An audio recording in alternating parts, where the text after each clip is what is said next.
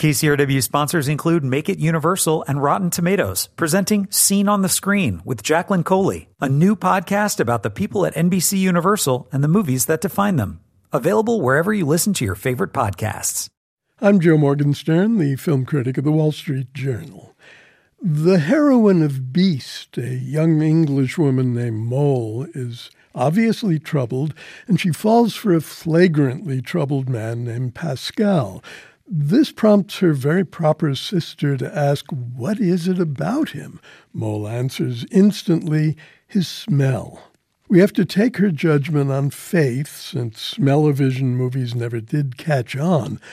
But other senses tell us that these two will make a volatile couple, and that they're played by a pair of exceptional actors, Jessie Buckley and Johnny Flynn.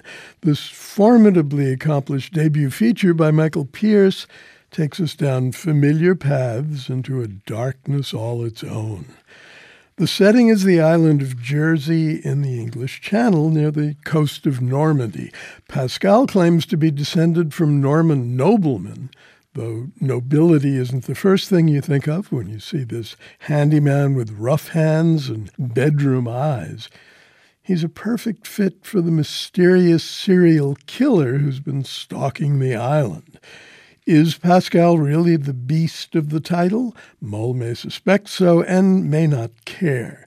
She has violence in her past, a deep streak of self-destructiveness, and a voracious appetite for danger.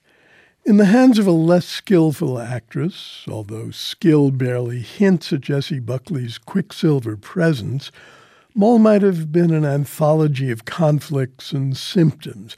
Instead, she's a flesh-and-blood beauty from a prosperous family trying urgently, if dangerously, to find the love that will make her whole.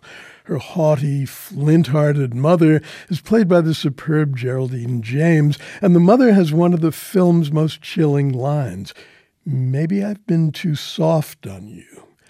I suppose the film is too long. It certainly indulges in a couple of silly contrivances.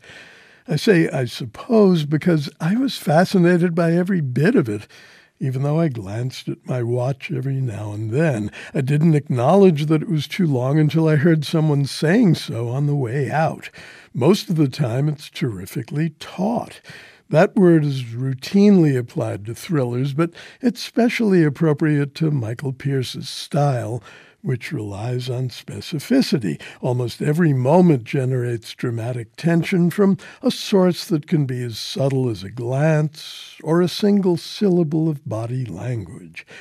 More than that, the film goes beyond who did what into matters of intention and expiation.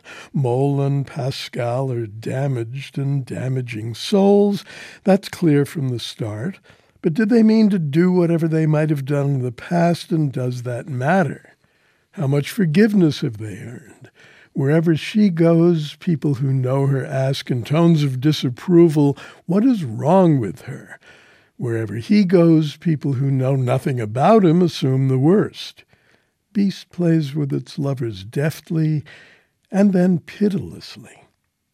I'm Joe Morgenstern. I'll be back on KCRW next week with more reviews. KCRW sponsors include Make It Universal and Rotten Tomatoes, presenting Scene on the Screen with Jacqueline Coley, a new podcast about the people at NBC Universal and the movies that define them. Available wherever you listen to your favorite podcasts.